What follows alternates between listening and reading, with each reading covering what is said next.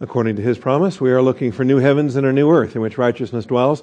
Therefore, beloved, since you look for these things, be diligent to be found by him in peace, spotless and blameless, and grow in the grace and knowledge of our Lord and Savior, Jesus Christ. Our growth comes through the Scriptures. Join me, if you would, in the book of Hebrews. Once again, the book of Hebrews and chapter 5. We were thinking that chapter 4 was going to last forever, but we arrived at chapter 5, so here we are. And got a good start on it a week ago, and or even a couple of weeks now, and we're ready to get maybe our third shot at it. As we deal with our high priest, the fact that we have such a great high priest is just a thrill. That we have a Savior who did what he did at first advent, but now he's passed through the heavens, he's seated at the Father's right hand. He is the apostle and the high priest of our confession. And while we have every amount of rejoicing and thankfulness for what he did, and don't get me wrong, we're thrilled to be saved, and that past completed act is eternally powerful. What this chapter and what the book of Hebrews is stressing is the ongoing ministry, what he's doing now, seated at the Father's right hand. We have an advocate before the Father, Jesus Christ, the righteous. And so we need to be engaged. We need to be on board in our own priesthood. We need to be operating with him, the apostle and high priest of our confession. And so this is what the book of Hebrews is equipping us to do. Verse 1 says, every high priest taken from among men is appointed on behalf of men in things pertaining to God, in order to offer both gifts and sacrifices for sins. He can deal gently with the ignorant and the misguided, since he himself also is beset with weakness. And this is true for earthly high priests. This is also true for our Savior. Even though he was sinless, the testing that he was assigned, the suffering that the Father put him through, the weakness that he experienced, is so that he can identify with each one of us eternally in our Christian walk. Because of it, verse 3 says, he is obligated to offer sacrifices for sins, as for the people, so also for himself. And this is what we have as relates to our Savior, of course. He was without sin. He did not need to offer on his own behalf in order to be qualified to offer on our behalf. And this is a huge difference and something we want to make sure that we're clear on before we proceed. All right? So this is where we are. Let's take a moment for silent prayer to make sure we are filled with the Holy Spirit, that we are humble under the authority of truth. Shall we pray?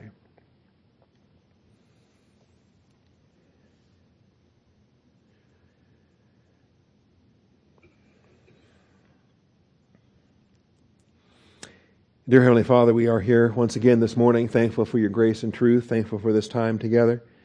And Father, studying the very thing that we're doing right now. We're praying to you. We're praying to you, Father, because we have a great high priest, because we are in his name. We have his righteousness imputed to our account. Even in this opening prayer, we're exhibiting the very thing that we're studying in the book of Hebrews, the priestly access that we have before you. And I thank you, Father, that not one of us can stand before you based on what we've earned or deserved. Not one of us can stand before you in our own righteousness. But Father, I thank you that your Son, he who knew no sin, became sin on our behalf, that we might become the righteousness of God in him. So Father, in all these things we rejoice, in all these things we acknowledge you, and we call upon your faithfulness to lead our study today, to open our eyes to these verses. Help us to understand them, to appreciate them, and to live them out. I thank you, Father, in Jesus Christ's name. Amen. All right, and so we have the offering of gifts and sacrifices, and this is what we have as we center on it here. And so I'm going to real quickly just bring us along what we dealt with in verse 1 and verse 2. We're ready for verse 3, except there is still a little bit of detail out of verse 2 that I omitted last week incorrectly. So let's hit on it again. The idiom in verse 1 is interesting, that he's taken from man, anthropos, right, apo, away from men, out from men, and then on behalf of men. The group that he's taken from is the group that he's ministering to. And that's true for a high priest. Every high priest is specifically taken from among men that he might represent God on behalf of men. Levitical high priests were specifically taken from among Jews, and they are specifically placed in charge of the God things on behalf of Jews. And that was true in the Old Testament. That was true of their priesthood. Most of us would have nothing to do with that priesthood. We're not Jewish, see. But the high priest, taken from among Jews, was then assigned, placed in charge, appointed for the God things on behalf of Jews. Jesus Christ, however, as the second Adam, is taken from among all humanity in Adam. And that's a big difference. This is a priesthood that is a universal priesthood. This is a priesthood that if you are saved by grace through faith, then you're no longer dead in Adam. You're now alive in Christ. And being alive in Christ, you now have a part in this priesthood. We all do. The believer priest of the universal believer priesthood that we have today is extraordinary. There was nothing like it in the Old Testament. And this becomes important. We'll have more to say on this in some upcoming chapters. The purpose is to offer both gifts and sin sacrifices. The purpose clause for such an appointment is to offer both gifts and sin sacrifices. Understand, the gifts come first in order of statement in the verse, and I think in order of importance. That the idea of a sin sacrifice, we tend to elevate that because that's what he did on the cross. And yet the order here is gifts and sin sacrifices. And that was true for the Levitical priest. That was true for us. We think there's a lot of emphasis that's made on the sin offerings, the trespass offerings, the guilt offerings, the peace offerings. We've got all these sacrifices in the Old Testament. The one that we really should spend more attention on is the free will offerings, the votive offerings, the I want to do this offerings, okay? Not the I have to do this offerings, but the I want to do this offerings. And they had the opportunity to bring those. Yes, they were under law, and they had a lot of have-tos in the Old Testament, but they also could do the want-tos. And those votive offerings, those free will offerings, I think are significant. And they're significant clearly in the church age for you and me today. I mean, when it comes right down to it, we're out of the sin offering business, are we not? Jesus Christ gave himself once and for all. It is done. It is finished. Tetelestai, it is finished. And so now we walk in the newness of life. We present ourselves as living and holy sacrifices. There's no more death. We walk in the newness of life. And so we are here to offer gifts. We are here to offer the free will sacrifices that we offer in the church age. And we can do so without reference to sin. Our sin is removed. We are walking in the newness of life in Christ. And so it is an interesting thing for us to consider the offerings that we bring, the fruit of lips that give thanks to His name, the sacrifice of praise. That's an offering. That's a free will offering. All right. And how do you praise God? Do you sing? Do you write? How do you praise? How do you worship? And these are all a part of our want-tos in our creative expressions, the ways that we find creatively to tell God how great He is. And that's our good pleasure to do. And so that's a purpose clause. And we're going to learn more about our sacrifices. Offering gifts to God is a grace expression. When you give a gift, what are you doing? A gift is a grace thing. And so we get to express grace. God expressed grace to us, did He not? We are eternally the recipients of the grace of God, so we should be expressing the grace of God. And we express grace back to God when we praise Him, when we worship Him, when we offer up our sweet-smelling savor sacrifices. So offering gifts to God, this is our grace expression. This is our reflection of God's grace to us. And the more we identify with that grace, the more we want to express that grace. Jesus said that. The one who's been forgiven much will love all the more. Remember, I mean, that woman was just wiping His feet with her hair and her tears, and the Pharisee, meanwhile, was just so full of himself, he didn't have any perspective at all to love Jesus Christ the way that woman did in that chapter. And so we do the same thing in our sacrifices. We are offering to God a gift. We are giving gifts to God. See, giving gifts to God. And if that bugs you, just think about it for a while. Just chew on it for a while. And ask me. We'll talk about it together. We'll explore it. Because you think, and maybe we just have finite understanding of what it means to give a gift. Maybe because we're so finite in our humanity, when we give gifts to other people, it's just such a sad reflection. And I want to give gifts to my wife. I want to give gifts to my children. I want to give gifts to people I love. And so we give gifts, but do we give gifts to God in a way that we understand biblically. I mean, is it hard to give a gift to somebody who has everything already? Is it hard to give a gift to somebody that doesn't need anything? Is that hard? Yeah, I mean, what do you give a guy that's got everything? You know? What do you give a guy that if he doesn't have it, he could buy it if he wanted to, and so he probably doesn't want it because he'd have it already if he really wanted it. So how do you give a guy like that? How do you give him a gift? You know, Donald Trump's a billionaire, or Michael Dell, or whoever, pick your favorite billionaire, Bill Gates, whatever. What are you going to give him? I mean, seriously? And whatever you can give him is pathetic, and he could have afforded 1,000 of them anyway. So what am I going to give him? Okay, and that's what we have to overcome. We are giving gifts to God, the Creator of heaven and earth, from whom is everything anyway. So we've received it all from Him, but we want to freely give to Him as expressions, as tokens, as just think about it. You know, when I give flowers to Sharon, it's not because she needs them. Okay, but it's a way to say, you know what? I love you, God. And so I want to sing this hymn. I want to offer this praise. I want to tell this person how great you are.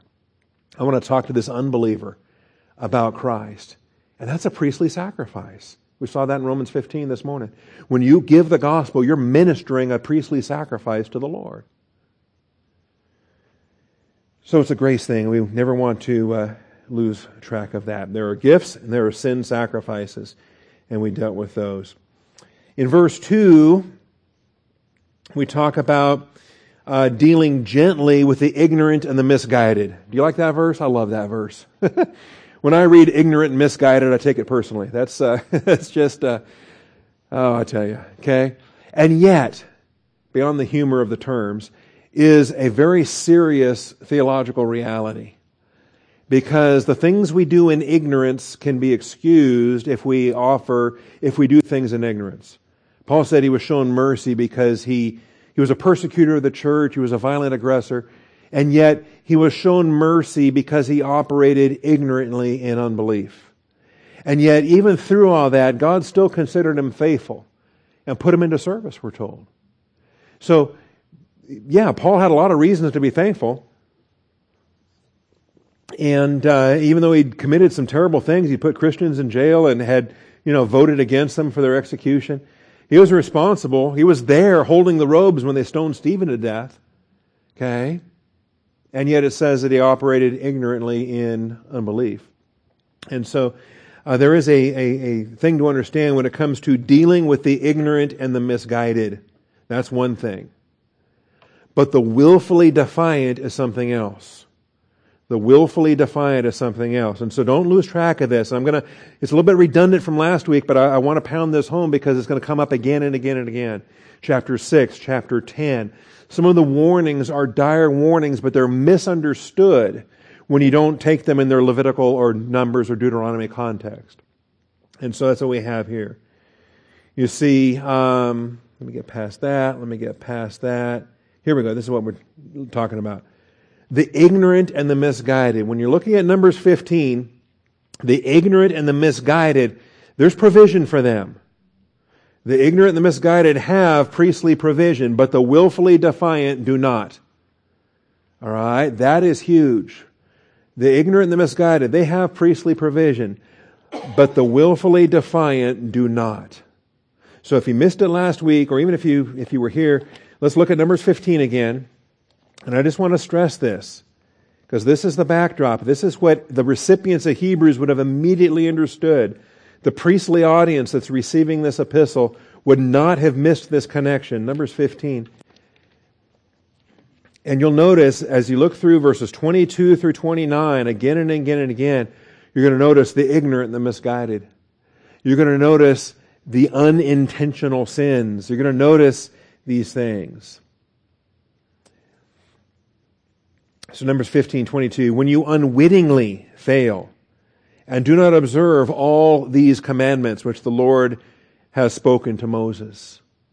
And think about it. Think about how we fall short, how we have sins of omission. We have just things that we don't think about and things that that are done that way.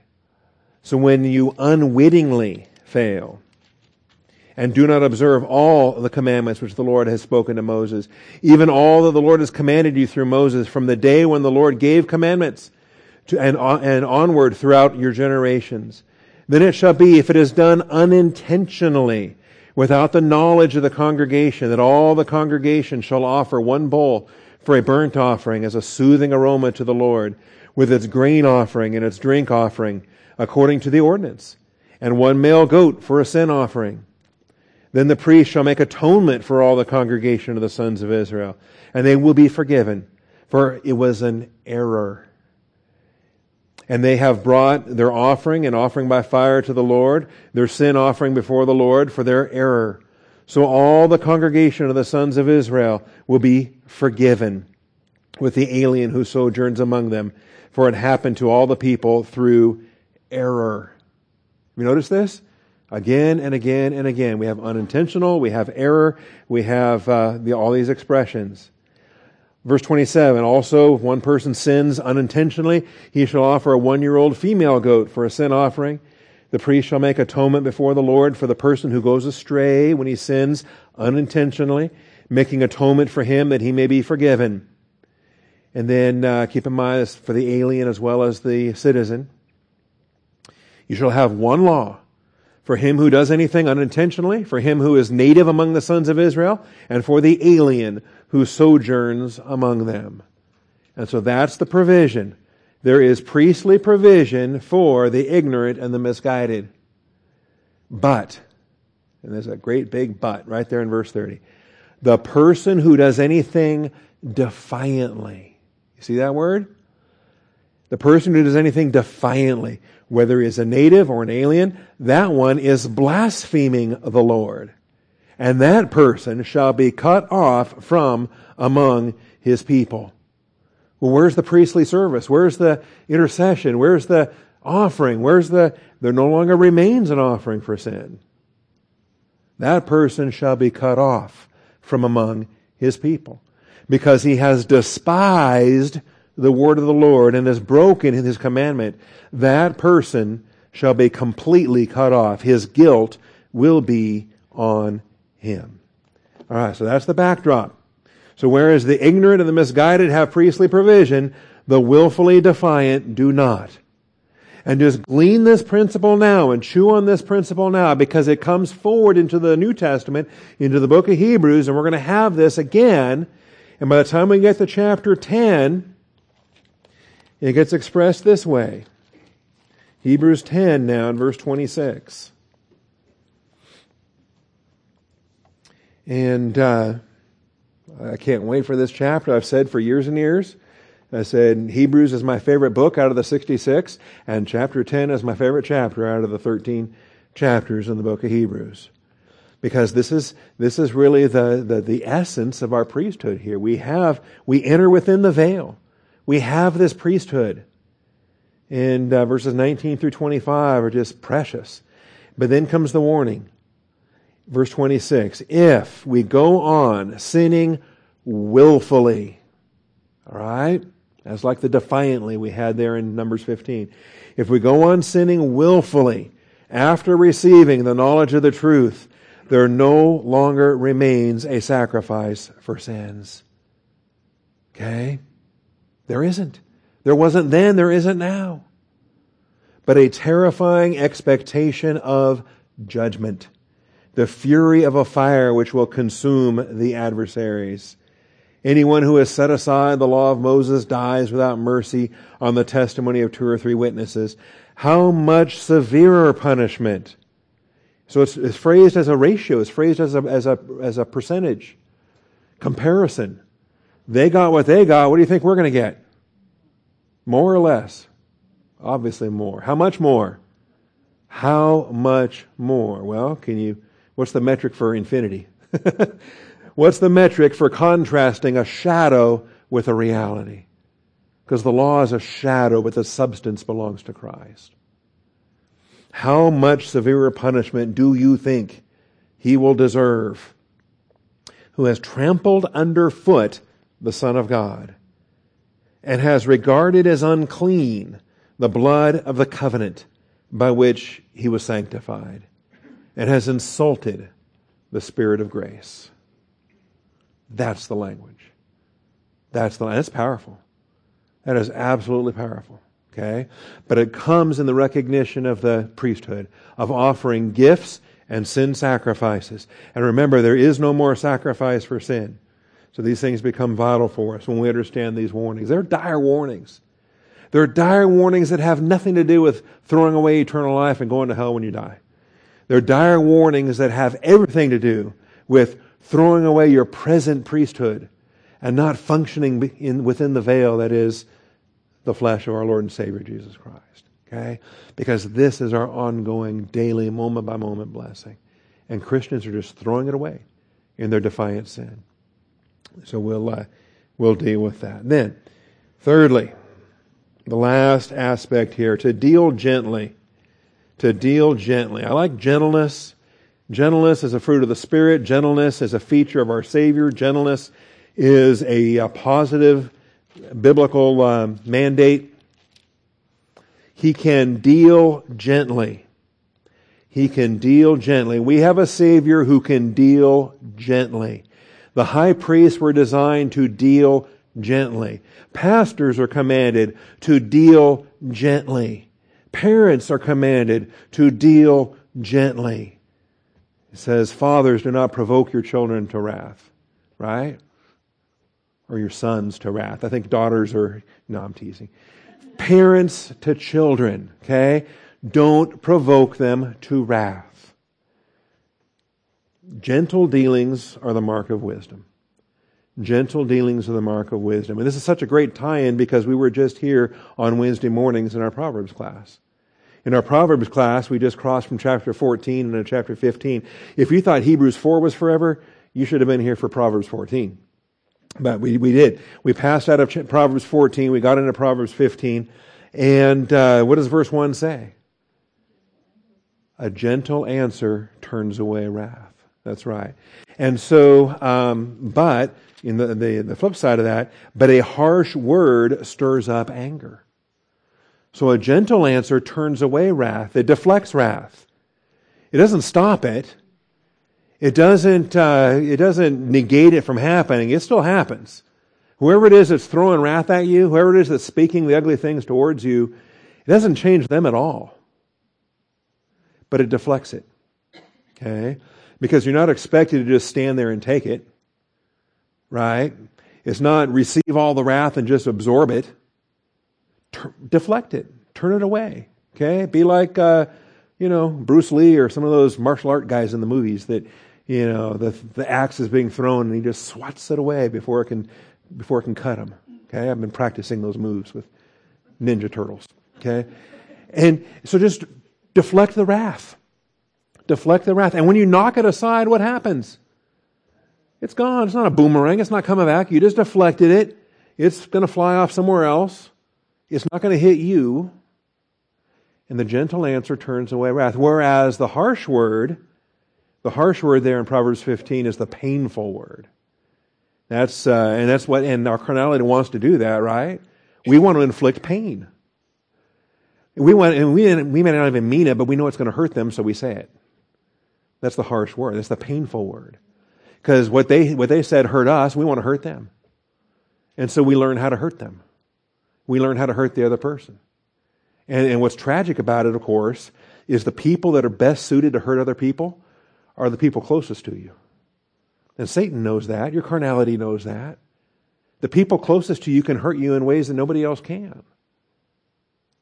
And so we don't want to reply with the painful words. We want to reply with the gentle words, the gentle answer that turns away wrath, that deflects wrath. And so gentle dealings, it's a mark of wisdom. And our Savior exhibited this. And it was prophesied in Isaiah chapter 40. It was prophesied. And this to me is interesting. And there's a couple of different proverbs we could go, or Psalms, Isaiah we could go to, prophecies, I'm trying to say. How about the fact that he came humbly riding on a colt?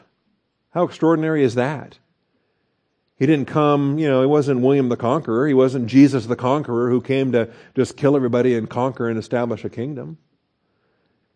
He was born of a virgin. He was born in a manger. He lived a humble life. He lived in difficulty. Man of sorrow, acquainted with grief. And when he did enter his capital city, it was humbly riding on a colt. Okay? Gentle dealings are the mark of wisdom, mark of prophecy. In Isaiah 40 it says, "Comfort, O comfort, my people, says your God." And this is so cool.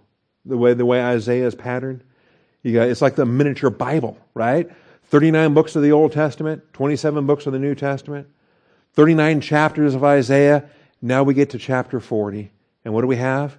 Comfort. Comfort, O comfort, my people, says your God. Speak kindly to Jerusalem. Call out to her that her warfare has ended. And we have this message of comfort. And when you get down here, clear the way for the Lord in the wilderness. Let every valley be lifted up. And you got all these promises.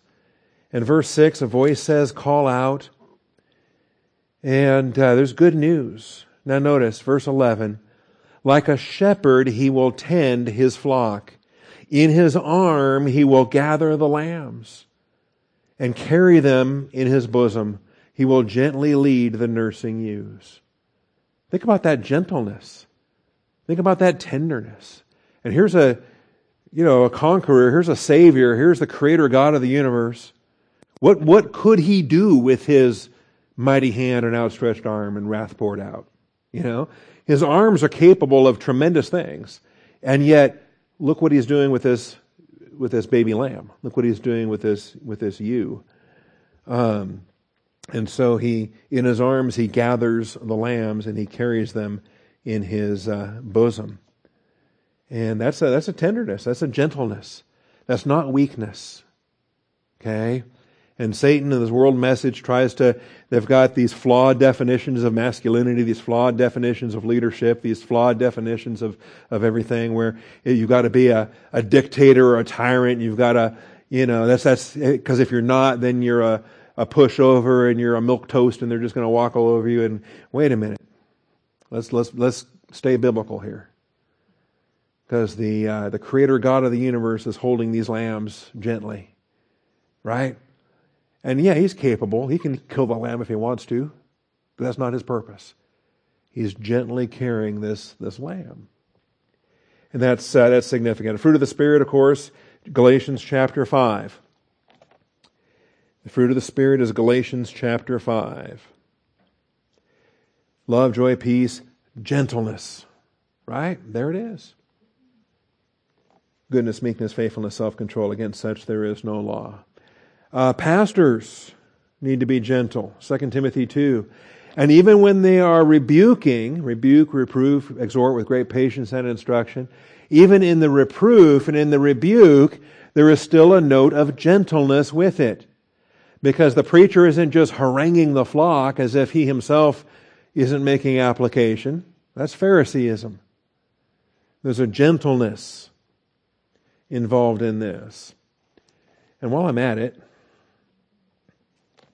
you understand we had that fruit of the Spirit in Galatians 5, and then when you have you cross from chapter 5 into chapter 6, and it says, to restore such a one. Brethren, even if anyone is caught in any trespass, you who are spiritual, restore such a one. How? In a spirit of gentleness. Notice that? Each one looking to yourself so that you too will not be tempted. This gentleness is a mark of wisdom. And so let's keep that in mind in our priesthood. We think priesthood is prayer, right? Isn't that priesthood? It's more than prayer, but let's start with that. But it's the gentleness. It's not just asking for stuff. The priesthood is not just gimme, gimme, gimme, gimme. Father, I need. Right? More health, more money, less problems. That's my prayer life. Wait a minute. I'm supposed to be offering Him gifts. I'm supposed to be dealing gently with the ignorant and the misguided. I'm supposed to be ministering as a priest to my brothers and my sisters. There's more to the priestly ministry than just gimme. Money, food, fewer problems.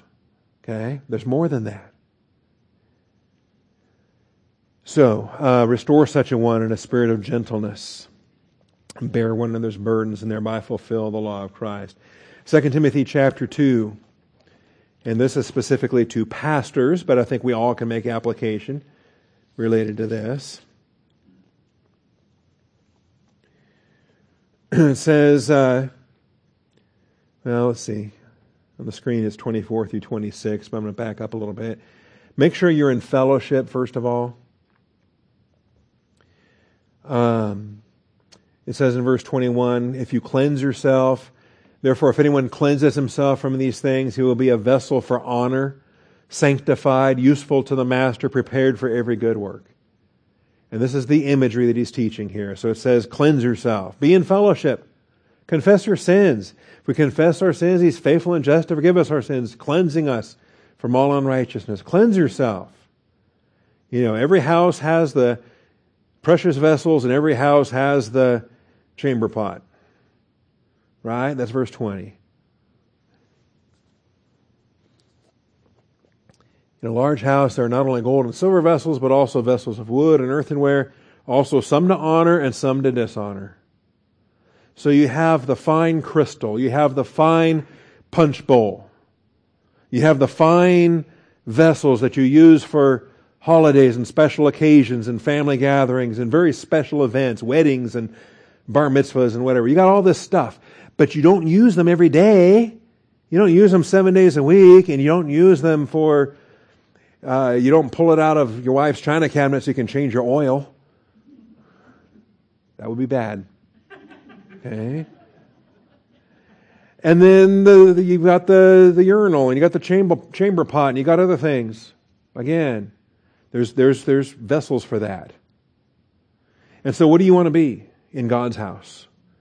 Holy? To honor or to dishonor? And so while you're in carnality, you're just the chamber pot. But when you're in fellowship, if you cleanse yourself from these things, you're a vessel for honor. Sanctified, useful to the master, prepared for every good work. God won't use you when you're carnal. But when you're in fellowship, He can use you, and He will use you for everything He wants to do. So flee from youthful lust and pursue righteousness, faith, love, and peace. And not by yourself either. It says, with those who call on the Lord from a pure heart. That's why you want to be in a local assembly. That's why you want to have brothers and sisters, positive peer pressure to work with, to pray with, to struggle with, to learn the Word of God with. But refuse foolish and ignorant speculations, knowing that they produce quarrels. And the Lord's bondservant must not be quarrelsome, but be kind to all, able to teach, patient when wronged, with gentleness correcting those who are in opposition. You know, you got a body of people, not everybody agrees. You know, we're not a cult. We've got opinions. We've got people. With gentleness, correcting those who are in opposition. If, perhaps, God may, well, that sounds iffy. If, perhaps, God may grant them repentance, leading to the knowledge of the truth. But if you're not gentle with them, are you going to bring them back? If you're harsh with them, are you tenderly carrying the lamb in your arms? What are you doing? Because they're being held captive right now. It says they may come to their senses and escape from the snare of the devil, having been held captive by him to do his will. Far worse, of course, yes, they got bad doctrine. Yes, they're making poor choices. Yes, they are in opposition. But the bigger issue, of course, Satan's using them. They're tools in his hand. They've been in darkness so long, they're serving him instead of serving the Lord. So it's able to teach, patient when wronged, with gentleness, correcting those who are in opposition. It doesn't say with gentleness, telling them that what they're doing is okay. Or with gentleness. No, that's with hypocrisy, telling them what they're doing is okay. That's wrong. It's with gentleness, correcting. Saying, you know what? The Bible says that's a sin. But with gentleness. Okay? And they may come to their senses and escape from the snare of the devil.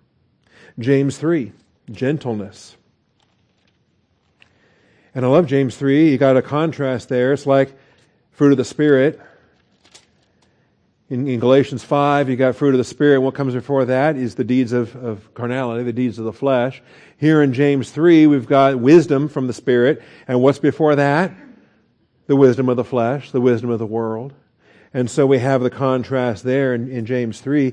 The wisdom from below, oh my, who wants this? If you have, verse 14 says, if you have bitter jealousy and selfish ambition in your heart, do not be arrogant and lie against the truth. This wisdom is not that which comes down from above, but is earthly, natural, demonic. Now you note it is called a wisdom. This wisdom, it is a wisdom, but it's not God's wisdom. God's wisdom is that which comes down from above. This wisdom is from below. It's earthly, it's natural, it's demonic. For where jealousy and selfish ambition exist, there is disorder and every evil thing. For a lot of us, that's the workplace, right?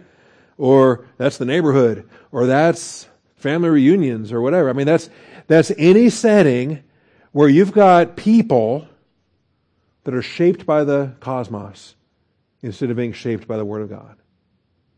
If the cosmos is shaping their thinking, and I don't care if they're saved or not, they can be born again and go into heaven when they die, but if the Word of God is not shaping their thinking, Romans 12, if they're not being renewed in the spirit of their mind, then that born again believer is just as worldly as any unbeliever you want to point to.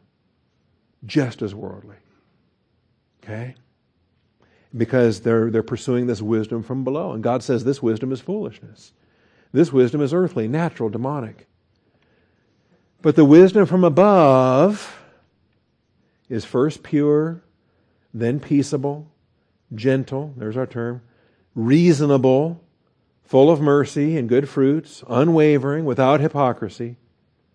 And the seed whose fruit is righteousness is sown in peace by those who make peace.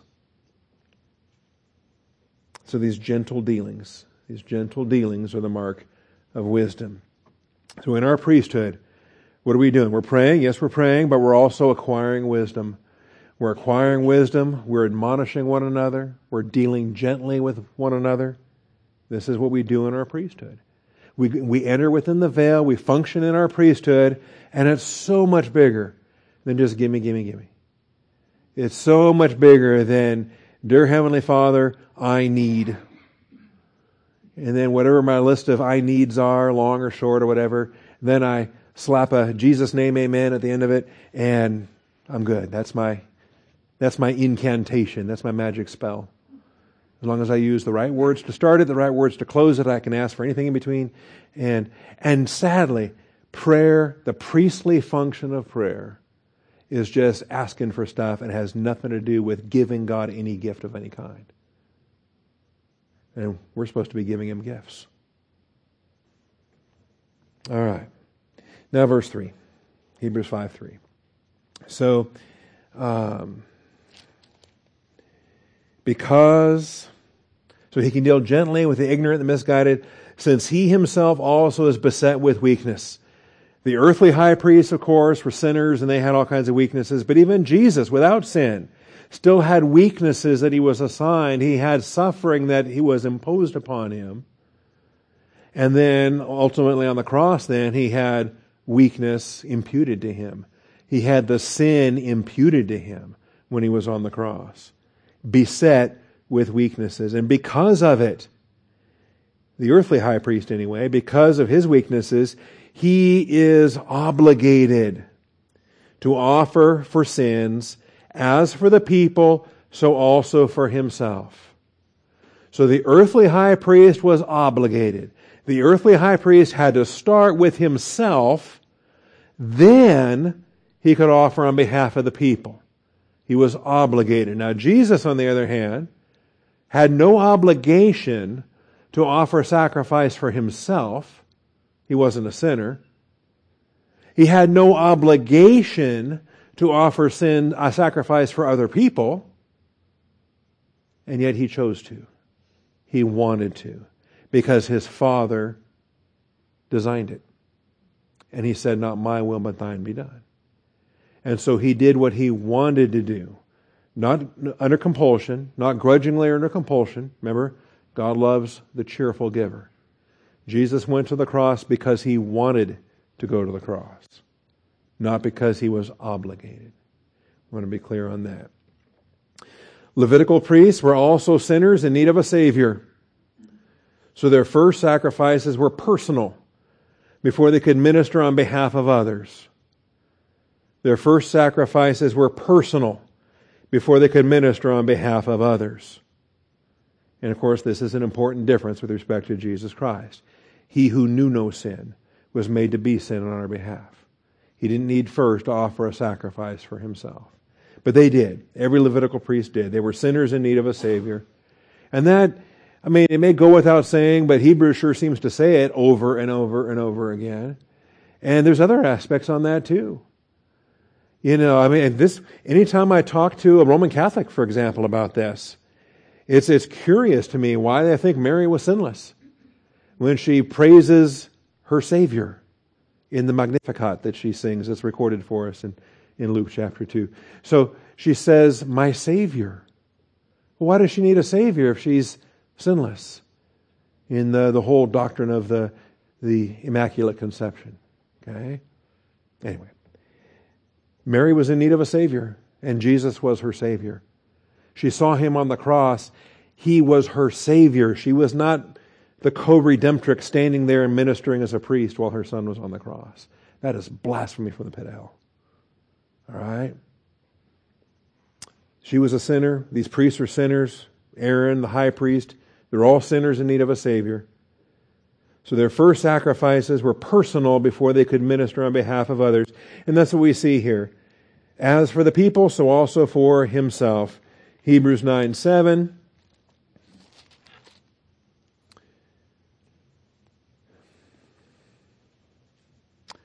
Let's see, I'll read 6 and 7.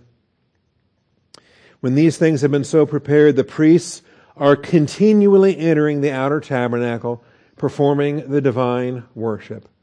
So the outer tabernacle, you got the table of showbread, you got the candlestick, you got the altar of incense, and they're constantly going in there.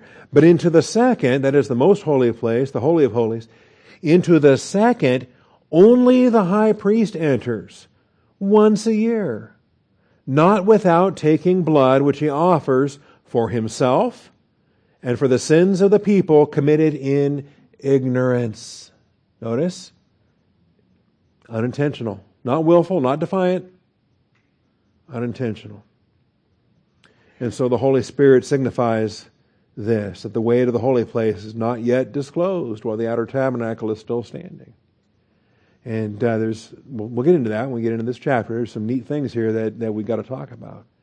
But I love the fact that when Jesus Christ died on the cross, the veil of the replica was torn in two. Isn't that beautiful?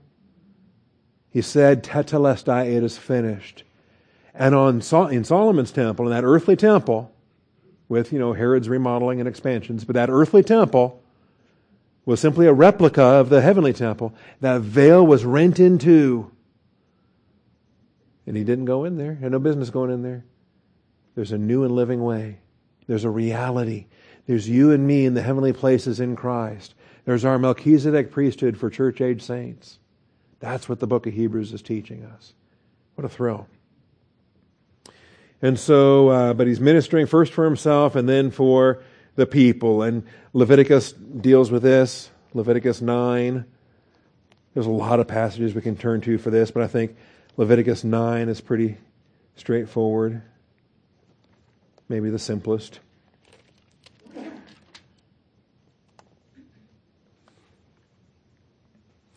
Leviticus 9:7. Moses then said to Aaron, come near to the altar and offer your sin offering and your burnt offering, that you may make atonement for yourself and for all the people. Then make the offering for the people, that you may make atonement for them, just as the Lord commanded. So Aaron came near to the altar, slaughtered the calf of the sin offering, which was for himself. Aaron's sons presented the blood to him, and he dipped his finger in the blood. And, this gets messy. I would not have been good in the Old Testament. I would...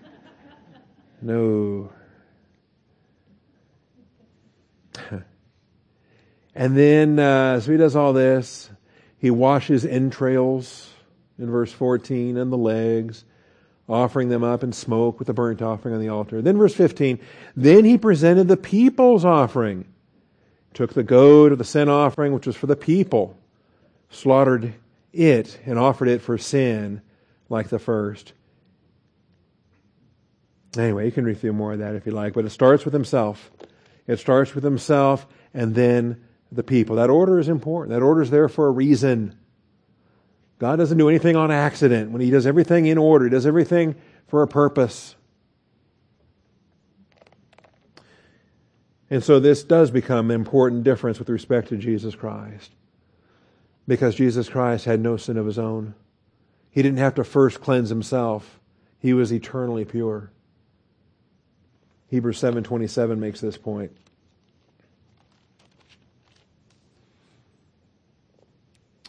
It was fitting, verse 26, Hebrews 7:26. Man, let me back up even more. Hebrews 7:23, the former priests, on the one hand, those old Levitical guys, many of which, by the way, were receiving this letter. The audience was former priests. But the former priests, on the one hand, existed in greater numbers because they were prevented by death from continuing. So we had so many high priests. Aaron and Eleazar and all the rest. They existed in greater numbers because they were prevented by death from continuing. But Jesus, on the other hand, because He continues forever, holds His priesthood permanently. Therefore He is able also to save to the uttermost, to save forever those who draw near to God through Him, since He always lives to make intercession for them. Praise God. We have an eternal high priest. He has passed through the heavens. Let us hold fast our confession. For it was fitting for us to have such a high priest, holy, innocent, undefiled, separated from sinners, exalted above the heavens. When the Old Testament high priest came out, he didn't pass through the heavens. He didn't ascend. He wasn't seated at the Father's right hand. He came out. Tomorrow's another day. And then next year He'll do it all over again. Year after year after year, reminders of sin. But He came out exalted above the heavens, who does not need daily, like those high priests, to offer up sacrifices, first for His own sins and then for the sins of the people. Because this He did once for all when He offered up Himself. Once and for all. Once and for all. This too is, again, not Catholic bashing or Orthodox bashing. The Orthodox Church does the same thing. When they conduct their Mass, you know what they're doing? They're sacrificing Jesus over and over and over again. They're converting the elements into the body and the blood of Jesus Christ. The Mass is a new sacrifice again and again and again. What the Father says He doesn't want to look at ever again. He doesn't want to remember ever again. He has cast that behind His back into the depths of the sea. But He does not need to offer sacrifices, first for His own sins and then for the sins of the people. So He doesn't need to do that anymore. What's He free to do now? All day, every day. Gifts, free will gifts, to offer up gifts. We are free to offer up gifts. Sin sacrifice is removed once and for all. Once and for all, because He offered up Himself. For the law appoints men as high priests who are weak. But the word of the oath, which came after the law, appoints a Son made perfect forever. Man, I love that. Isn't that great? And so, what's our application to? Church-age ministers, likewise, must be on guard for themselves. Pastors, ministers, evangelists, believers. Are we sinless like our Savior, or are we sinners like the high priest? Yeah, we're sinners. Sinners saved by grace. We need to watch out for ourselves. If we're in fellowship, if we're cleansed, then we can operate in our high priest with our Savior. Church-age ministers, likewise, must be on guard for themselves, keeping ourselves undefiled so we can minister on behalf of others. And I outsmarted myself by hitting those verses a little early, but there they are. 2 Timothy 2, 21 and 22. We were there not long ago. Acts 20, 28, in Paul's farewell message. to the church at Ephesus?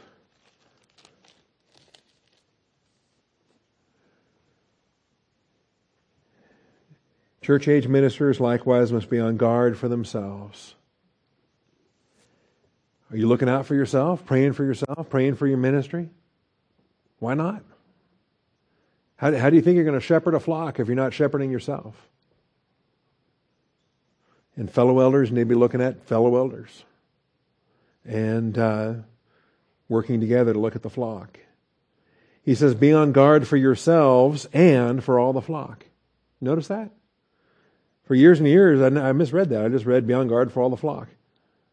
But it says for yourselves and for all the flock, among which the Holy Spirit has made you overseers, to shepherd the church of God which He purchased with His own blood. I know that after my departure, savage wolves will come in. Notice, and again, I would misread this. It doesn't say savage wolves will come in and eat the flock. It says wolves will come in among you. They're going to be infiltrating the elders. They're going to be infiltrating the overseers. These, they're not wolves in sheep clothing. They're wolves in shepherd clothing. Coming among you, not sparing the flock. From among your own selves, men will arise speaking perverse things to draw away the disciples after them. The main rebuke here is against the elders. It is against the overseers. And this is where Paul was ministering for 3 years. He knows these men well. These are the crowd that he said, I have no one else of kindred spirit who will generally be concerned for your welfare. And he says, Timothy is the only one I can send to Philippi right now because they're all selfish. These are the same group that he's warning here in Ephesus in Acts chapter 20. So be on guard for yourself. And if you think it can't happen to you, think again. It can happen to anybody. So therefore be on the alert, remembering that night and day for a period of 3 years. Can you imagine? To be in a daily ministry for 3 years, night and day for 3 years. You know, I'm thinking about our schedule, and we got five sessions a week. What's that? How about 14 sessions a week? Can we do that? 1 each day, 1 each night, 7 days a week? Well, that's the pattern of the Levitical offerings. Evening and morning sacrifices, 7 days a week. The fire never goes out on the altar. In any event. So be on the alert, remembering that night and day for a period of 3 years, that do not cease to admonish each one with tears. Seems like Paul was quite a crybaby, don't you think? Well, it hurts. When you're teaching the Word of God and people don't care, when you're preaching the Word of God and they're like, okay, Paul, I get it. Yeah, watch out for ourselves. They're not listening. And so I commend you to God and to the word of His grace, which is able to build you up and give you the inheritance among those who are sanctified. And so, look to yourself. Look to yourself. And then you can look to the flock. If you're not looking to yourself, you're not qualified to look to the flock. Keeping ourselves undefiled so that we can minister on behalf of others. And that's what we've had on the previous slide. If you're not cleansed, then you're a vessel for dishonor. If you're not cleansed, God won't use you. He can't use you. Not going to use anybody that's out of fellowship. We're not going to use anybody that's why we don't take money from unbelievers. If you're born again and you want to give as unto the Lord, you want to give in fellowship, you want to give for the glory of Jesus Christ, great. We will be happy to accept it. Freely given, freely received, and grace wins. It's a win-win. But if you're not saved, if you're carnal, and you're giving for wrong motivations, grudgingly or under compulsion or some kind of a guilt thing, forget it. God doesn't want it. We don't want it. God doesn't need it. It's got to be done the right way for the right reasons. And that's what it's about. If you're out of fellowship, God won't use you. That's the aspect. But when you're cleansed, again, useful for the service, useful to the master, for every good work, that becomes important as well. All right. So because he is obligated to offer sacrifice for sins as for the people, so also for himself. And no one takes the honor to himself, but receives the honor when he is called by God, even as Aaron was. No one takes the honor to himself, The Father pronounced him a priest, said, "You are a priest forever according to the order of Melchizedek." It was granted from the Father to fulfill this function. Same thing with us, by the way. We're believer priests in Christ, and we don't claim it for ourselves. We don't earn it. We don't deserve it. We don't claim the honor. We don't shake our fist and demand things as if we deserve them. If we are believer priests, but we're believer priests in Christ. And that's bestowed upon us at the moment of our salvation, and not one of us deserves it. You know how terrifying it was to go into the Holy of Holies? If he did so in the wrong manner, he'd be struck dead. Right? And I don't know how true the legends are. Glenn maybe could tell us, or I don't know. How true are those legends about, well, they would tie a rope around his ankle, they would wear these little bells. And I've heard all these legends and all these things. Show me a verse. But in any event, there was the expectation of death. Nadab and Abihu burned strange fire, and God blasted them. So the 4 sons of Aaron became the 2 sons of Aaron, and you have 2 priestly divisions instead of 4 priestly divisions for the rest of the Old Testament. And so think about it. And we are going to enter into the Holy of Holies. We're going to enter into the presence of God in an unworthy manner. Wait a minute. Or we're going to be defiant, or we're going to be, I think we've got and the book of Hebrews is going to teach us how to offer God an appropriate service with reverence and awe. For our God is a consuming fire. Sometimes I tremble because I think we often lose our fear, the fear of the Lord. You're going to get a newsletter this month. The June newsletter is a bit of a rebuke. So I hope you receive it in the spirit that it's given. Saying, are we getting sloppy in our fear of the Lord? Are we getting sloppy in our diligence? Are we disrespectful to God when we assemble? Are we distracting to our brothers and sisters in the pew? Anyway, so when you read it prayerfully. All right. We're going to render him a service in reverence and awe.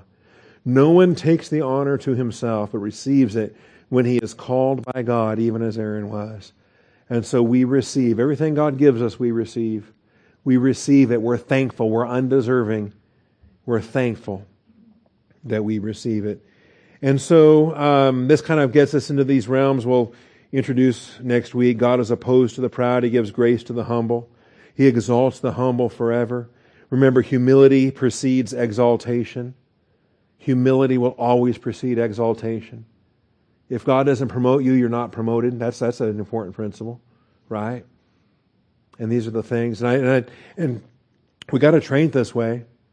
We got Lewis, we got Bill, we got Cornelius, we got other men, and they're going to be pastors someday. They're already pastors by gift, but they're going to be in a lampstand at some point, standing in a pulpit, feeding a flock. Well, when will they be ready for that? Well, in the meantime, there's humility lessons. There's humility lessons. Okay? And that happens too. So we're going to get into verse 4. I'm going to close. We're going to get into verse 4. And do I want to save this for next? No, let's look at it. Because you know the verses anyway. God is opposed to the proud, but He gives grace to the humble. It comes out of Proverbs 3:34. It gets quoted in James. It gets quoted in 1 Peter. And we're told to humble ourselves. He gives grace to the humble. He also exalts the humble. Remember, Jesus Christ is the pinnacle of humility. He went to the cross. He humbled Himself, became obedient to the point of death, even death on a cross. For this reason, God also highly exalted Him. The reason why He's exalted and seated at the right hand of the Father in power and great glory is because of that pinnacle of humility when He went to the cross and became sin on our behalf. And so we'll look at these verses. We'll look at how He gives grace to the humble and exalts the humble forever. We'll talk about how humility precedes exaltation. And this comes to the core of Satan's lies. Satan likes to promise the crown without the cross. Blessings without suffering. great things, rainbows and unicorns and skittles and sunshine and no suffering. You shouldn't have to suffer. You shouldn't have to. You deserve not. All these things. Satan wants to just offer all the kingdoms of the world, all their glory. Just bow down and worship me. You don't have to suffer. You don't have to go to the cross. You don't need the humility testing before exaltation. I'll exalt you now. And that's the insidiousness of Satan's lies. The wisdom from below. Anyway, we'll pick up on this next week. And then, verses 5 and following, so Christ did not glorify himself as to become a high priest, but he who said to him, you are my son, today I have begotten you, says in another passage, you are a priest forever according to the order of Melchizedek. Jesus wasn't shaking his fist with a long list of I will, I will, I will. Satan's the one with the 5 I wills. Jesus didn't exalt himself. The Father said, you will. You are. That's a big difference. Father, I thank you for this day. I thank you for your truth. I thank you for the blessing we have to study to show ourselves approved.